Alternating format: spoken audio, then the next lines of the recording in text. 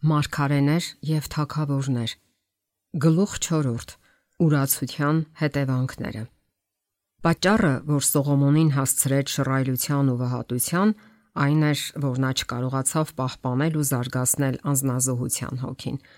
Երբ Սինա սարի ստորոտին Մովսեսը ժողովրդին ասաց Աստվածային հրամանի մասին, թե ինձ համար մի սրբարան թող շինեն, որպիսի բնակվեմ իրենց մեջ, իսրայելացիների արձագանքն ուղեկցվեց համապատասխան նվերներով։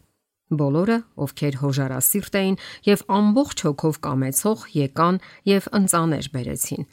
Սրբարանի շինարարության նպատակով պետք է իրականացվեին մեծ ու լայնածավալ նախապատրաստական աշխատանքներ։ Պահանջվում էին մեծաքանակ, թանկ ու արժեքավոր շինարարական նյութեր, բայց Աստված ընդունում էր միայն հոժարակամ ընծաները։ Ամեն մարդուց, ում սիրտը հոժար է, վերցրեք իմ ընծան։ Այս էր հրամանը, որը կրկնում էր Մովսեսը ժողովին։ Բարձրյալի համար բնակվելու տեղ պատրաստելու առաջին անհրաժեշտ պայմաններն էին Աստծո հանդեպ նվիրվածությունն ու զոհաբերության հոգին։ Անձնազոհության նմանատիպ կոչ արվեց, երբ Դավիթը տաճարի կառուցման պատասխանատվությունը հանձնեց Սողոմոնին։ Հավաքված բազմությանը Դավիթը դիմեց հետևյալ հարցով. «Ելով է հոժարությամբ այսօր նվեր մատուցելու Տիրոջը»։ Նվիրաբերման եւ կամավոր ծառայության այս կոչը մշտապես պետք է հիշեին նրանք, ովքեր պետք է իրականացնեին տաճարի շինարարությունը։ Սրբարանի կառուցման նպատակով Աստված ընտրեց մարդիկ, որոնց նաև օժտեց առանձնահատուկ հմտությամբ ու իմաստությամբ։ Մովսեսն ասաց Իսրայելի որդիներին. «Տեսեք, Տերն անվանապես կանչեց Հուդայի ցեղից Բեսելիելին։ Նա նրանց լցրեց Աստծո հոգով, իմաստությամբ, հանճարով, գիտությամբ եւ ամեն ճարտարությամբ։ Նրա սրտի մեջ դրեց, որ սովորեցնի էլ թե նրան եւ թե Դանի ցեղից Ողյաբին։ Նրանց լցրեց սրտի իմաստությամբ, որպիսի քանդակագործի գործը, նաև ամեն տեսակ գործանող եւ հնարքներ հնարող արհեստավորի, նուրբ կտավի վրա նկարազարդողի եւ ասեղնագործողի գործն անեն։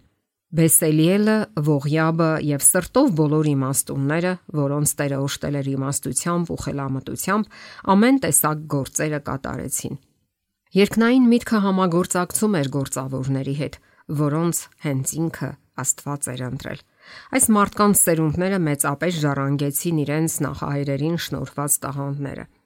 Երկար ժամանակ Հուդայից ու Դանից եկած այս մարդիկ մնում էին խոնար ու անշահախնդիր, բայց աստիճանաբար գրեթե աննկատ նրանք կորցրին կապն Աստծո հետ, կորցնելով նաև նրան անշահախնդիր ծառայելու ցանկությունը։ Իրենց ծառայությունների դիմաց նրանք պահանջում էին ավելի բարձր վճարներ, որպես գերազանց հմտություններով օժտված գործավորներ, գեղեցիկ արվեստների ոլորտում։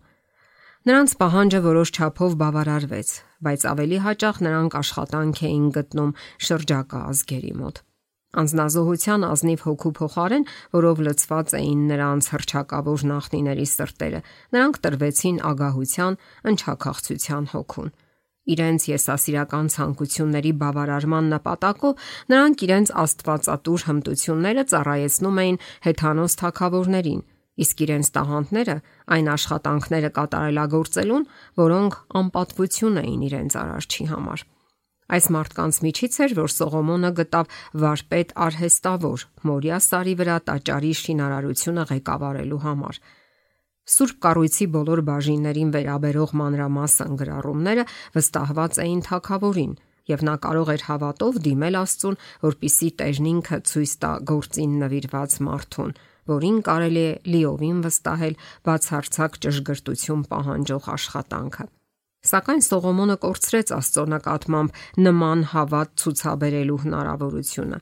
Նա Տիրոսի թագավորին խնդրեց, որ այնպիսի մարդ ուղարկի, ով ճարտար է, որ կարողանա գործեր անել ոսկով, արծաթով, պղնձով, երկաթով եւ ծիրանագույն կարմիր կապուտակ գործվածքներով, որ իմանա քանդակներ անել այն վարպետների հետ, որոնք ինձ մոտ են Հուդայի երկրում եւ Երուսաղեմում։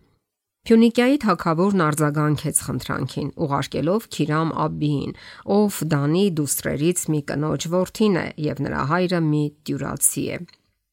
Մոր կողմից Քիրամը Ողյաբի հետնորդն էր, որին հարյուրավոր տարիներ առաջ Աստված առանձնահատուկ իմաստություն էր շնորհել սրբարանի կառուցման համար։ Այսպիսով Սողոմոնի գործավորների ղեկավարությունը հանձնվել էր մի մարդու, ում ջանքերը զերծ չէին Աստծուն ծառայություն մատուցելու ոչ եսասիրական ցանկությունից։ Նա ծառայում էր այս աշխարհի Աստծուն, Մամոնային։ Նրա էության ամեն մի հյուսվածքը պարուրված էր եսասիրության սկզբունքներով։ Իր արտասովոր հմտության դիմաց Քիրամը մեծ վարձատրություն էր պահանջում։ Նրա գործընկերները սկսեցին աստիճանաբար ընդունել նրա փայփայած չար սկզբունքները։ Օր-օրի աշխատելով նրա հետ, սկսեցին համեմատել նրա աշխատավարձն իրենց աշխատավարձի հետ եւ տեսադաշտից կորցրին իրենց գործի սուրբ բնույթը։ Ինքնուրացման հոգին լքեց նրանց, տեղը զիջելով ագահության հոգուն։ Արդյունքը եղավ ավելի բարձր վճարների պահանջը, քան տրվում էր նրանց։ Գործի դրված կործանարար ազդեցությունները թափանցեցին տիրոջ ծառայության բոլոր բնագավառները եւ տարածվեցին համայն թագավորությունով մեկ։ Մեծ վճարներ պահանջելը եւ ստանալը շատերին հնարավորություն ընձեռեց տրվելու շքեղության եւ շռայլության։ Աղքատները կեղեքվում էին հարուստների կողմից, անձնազոհության հոգին գրեթե չքացել էր։ Այս ազդեցությունների հեռահար արդյունքում կարելի էր տեսնել այն մեկի սոսկալի ուրացության հիմնական պատճառներից մեկը, ով մի ժամանակ ամենաիմաստուն մարդկանցից էր։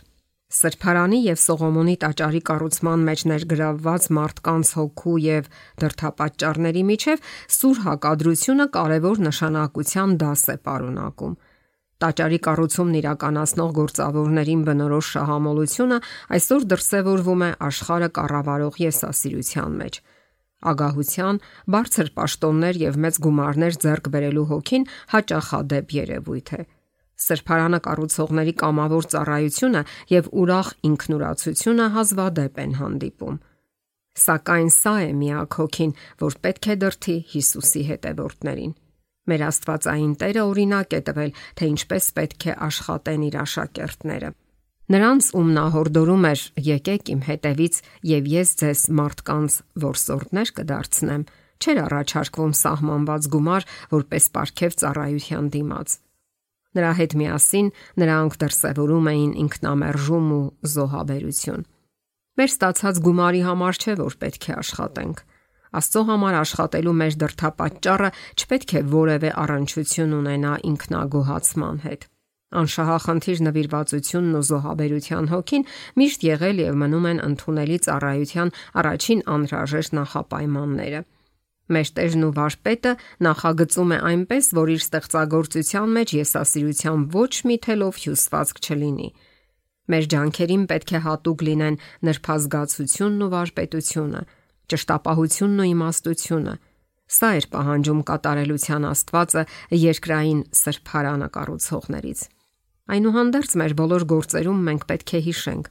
ամենամեծ տաղանդները կամ ամենահրաշալի ծառայությունները ընդունելի են միայն այն դեպքում, երբ եսը դրվում է զոհասեղանին, որպես կենդանի ամենակուլ զոհաբերություն։ Ճշմարիտ սկզբունքներից մեկ այլ շեղում վերջնականապես հանգեցրեց Իսրայելի թագավորի անկմանը։ Նա տեղի տվեց գայթակղությանը, իրեն վերագրելով այն փառքը, որը միայն Աստծունն է։ Տաճարի կառուցման գործը Սողոմոնին վստահվելու օրից մինչև դրա ավարտը նրա ազդարարած նպատակն էր, որ Իսրայելի Տեր Աստծո անվան համար մի տուն կառուցվի։ Տաճարի նվիրաբերման ժամանակ այս նպատակը լիովին հավանության արժանացավ հավաքված իսրայելացիների կողմից։ Թագավորն իր աղոթքում հաստատեց, որ Եհովան ասել է, թե իմ անունը այնտեղ պիտի լինի։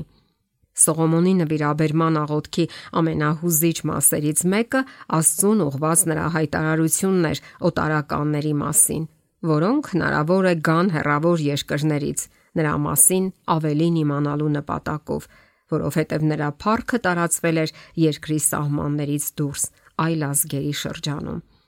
Որովհետև լսելու են քո մեծ անվան մասին, ազդարարեց թագավորը, քո հզոր ձեռքի եւ տարածած բասկի մասին։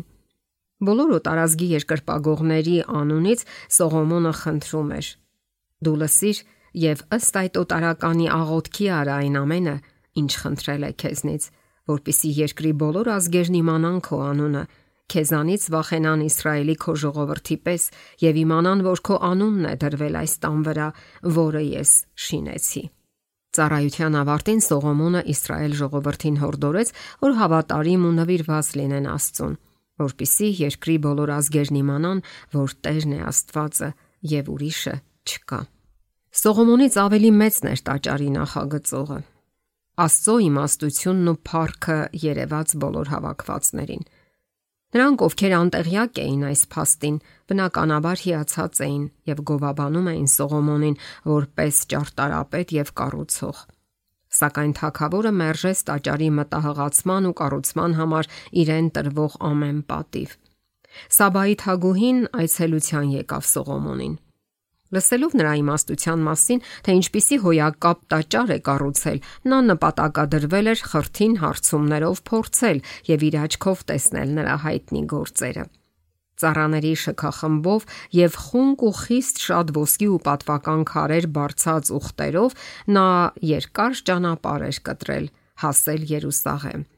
Եվ գնաց Սողոմոնի մոտ եւ նրա հետ խոսեց իր սրտում եղած բոլոր բաների մասին։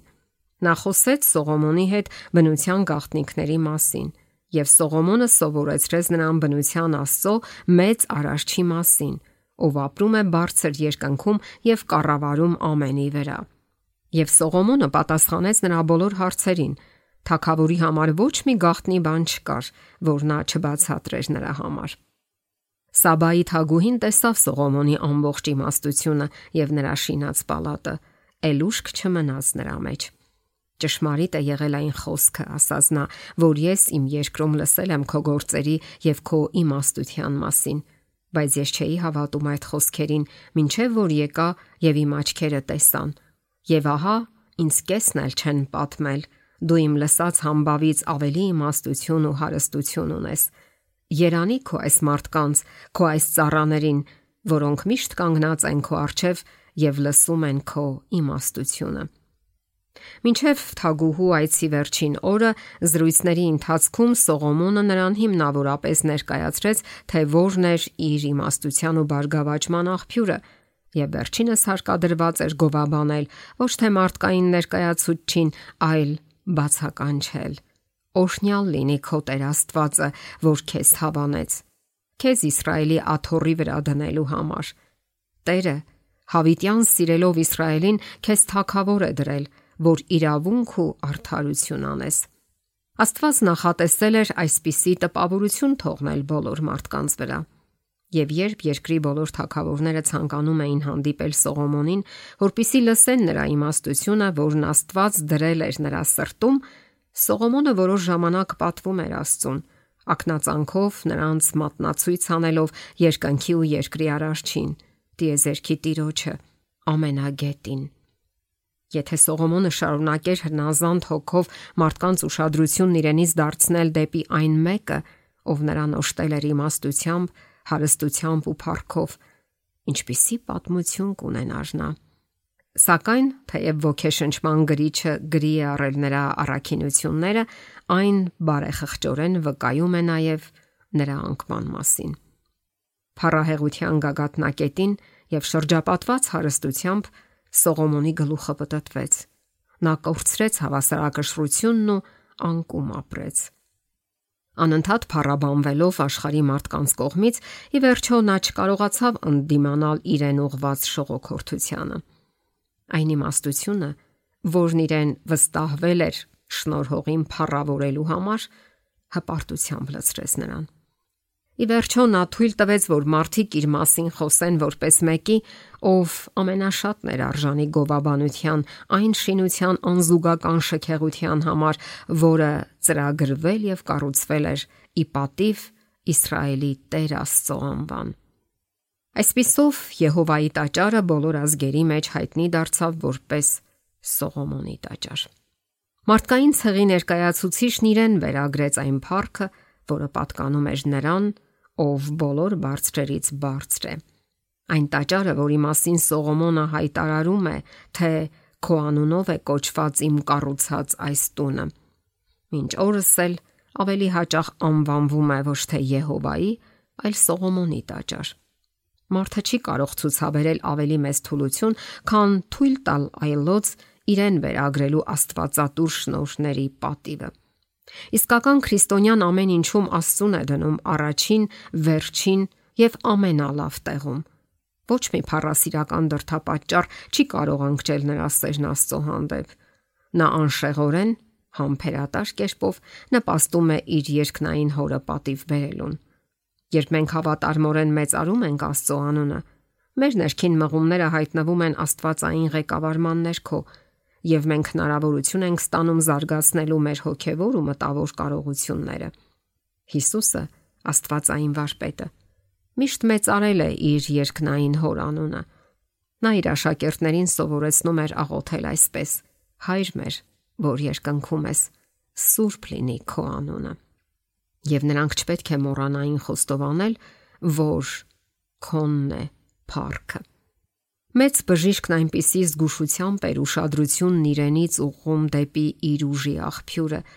որ հետաքրքրասեր բազմությունը տեսնելով համրերին խոսելիս, հաշմանդամներին առողջ, կաղերին քայլելիս, իսկ կույրերին տեսնելիս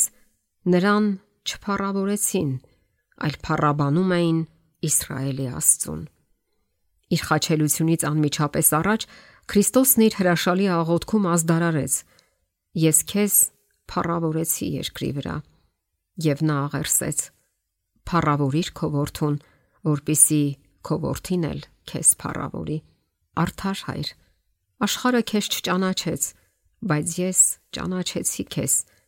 եւ նրանք իմացան, որ դու ինձ ուղարկեցիր, եւ ես քո անունը նրանց ճանաչել տվեցի ու պիտի ճանաչել տամ, որպիսի այն սերը, որով ինձ սիրեցիր, նրանց մեջ լինի, եւ ես նրանց մեջ։ Այսպես է ասում Տերը. իմաստունն իր իմաստությամբ թող չպարծենա եւ զորավորն էլ իր զորությամբ չպարծենա, հարուստն իր հարստությամբ չպարծենա, այլ պարծեցողը թող պարծենա նրանով, որ հասկանում եւ ճանաչում է ինձ, որ ես եմ Տերը, որ երկրի վրա ողորմություն, իրավունք եւ արդարություն եմ անում, որ սրանք են հաճելի ինձ, ասում է Տերը։ Ես երգով պիտի գովեմ Աստծո անունը եւ գովաբանությամբ պիտի փառաբանեմ նրան։ Արժանի ես Տեր եւ Աստված մեր, որ ընդունես փառքը, պատիվն ու զորությունը։ Իմ ամբողջ սրտով պիտի գոհություն մատուցեմ քեզ, Տեր իմ Աստված, եւ հավիտյան պիտի փառավորեմ քո անունը։ Ինձ հետ մեծացրեք Տիրոջը, իրար հետ բարձրացնենք նրա անունը։ Այն սկզբունքների դրսևորումը, որ հեռացնում էր զոհաբերության հոգուց եւ հակում դեպի ինքնափառաբանումը, ուղեկցվում էր Իսրայելի համար նախատեսված Աստվածային ծրագրի եւս մեկ խեղաթյուրմամբ։ Աստված նախասահմանել էր, որ իր ժողովուրդը լինի աշխարհի լույսը։ Նրանցից պետք է ճառագեր նրա օրենքի փառքը, որը պետք է բացահայտվեր նրանց կյանքում։ Այս ծրագիրն իրագործելու նպատակով նա ընտրված ազգին առաջնորդեց ռազմավարական դիրք գրավելու երկրի ազգերի մեջ։ Սողոմոնի գահակալության օրերին Իսրայելի թագավորությունը տարածվեց հյուսիսում գտնվող Եմաթից դեպի հարավ, Եգիպտոս եւ միջերկրական ծովից մինչև Եփրատ գետը։ Այս տարածքն էին հատում աշխարհի շատ բնական առևտրային ճանապարհներ, եւ հեռավոր երկրներից քարավանները մշտապես գնում գալիս էին այդ տեղերով։ Այդպիսով Սողոմոնին եւ նրա ժողովրդին հնարավորություն էր տրվել բոլոր ազգերի մարդկանց համար բացահայտել թագավորների թագավորի բնավորությունը եւ սովորեցնել նրանց երկյուղել նրանից եւ հնազանդվել նրան։ Այս գիտությունը պետք է հասցվեր համայն աշխարհին։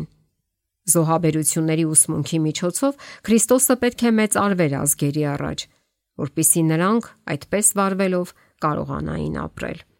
Կարգվելով ազգի առաջնորդ, որին տրված էր լինելու շրջակա ազգերի փարոսը, Սողոմոնը պետք է օգտագործեր իր աստվածատուր իմաստությունն ու ազդեցության ուժը, որպիսի կազմակերպի եւ ուղղորդի այն մարդկանց լուսավորման մեծ շարժումը, որոնք անտեղյակ էին Աստծուց եւ նրա ճշմարտությունից։ Այս կերպ շատերը պետք է ձգտեին նվիրվել աստվածային պատվիրաններին, եւ Իսրայելը կկարողանար հեռու մնալ այն չարություններից, որոնք կիրառվում էին հեթանոսների կողմից, եւ Փառքի Աստվածը մեծ պատվի կարժանանար։ Սակայն Սողոմոնը տեսադաշտից կորցրեց այս վեհ նպատակը։ Նա չկարողացավ զարգացնել մարդկանց լուսավորելու հրաշալի հնարավորությունները, ովքեր պարբերաբար հատում էին իրենց երկրի տարածքը եւ կանգ առնում գլխավոր քաղաքներում։ Ավետարանչության հոգին, որ Աստծո կողմից դրվել էր Սողոմոնի եւ բոլոր հավատարիմ իսրայելացիների սրտերում, դուրս մղվեց, իր տեղը զիջելով չարչիական հոգուն։ Բազմաթիվ ազգերի հետ շփման միջոցով ձեռք բերված հնարավորությունները օգտագործվեցին անձնական ինքնամեծարման համար։ Սողոմոնը ձգտում էր քաղաքական ամուր դիրք գրավել, կառուցելով ամրակուռ քաղաքներ առևտրական ճամփաբաժաններին։ Նա վերակառուցեց Հոպեի մոտ գտնվող գազերը, որն ընկած էր Եգիպտոսի եւ Ասորեստանի միջև ձգվող ճանապարհի վրա,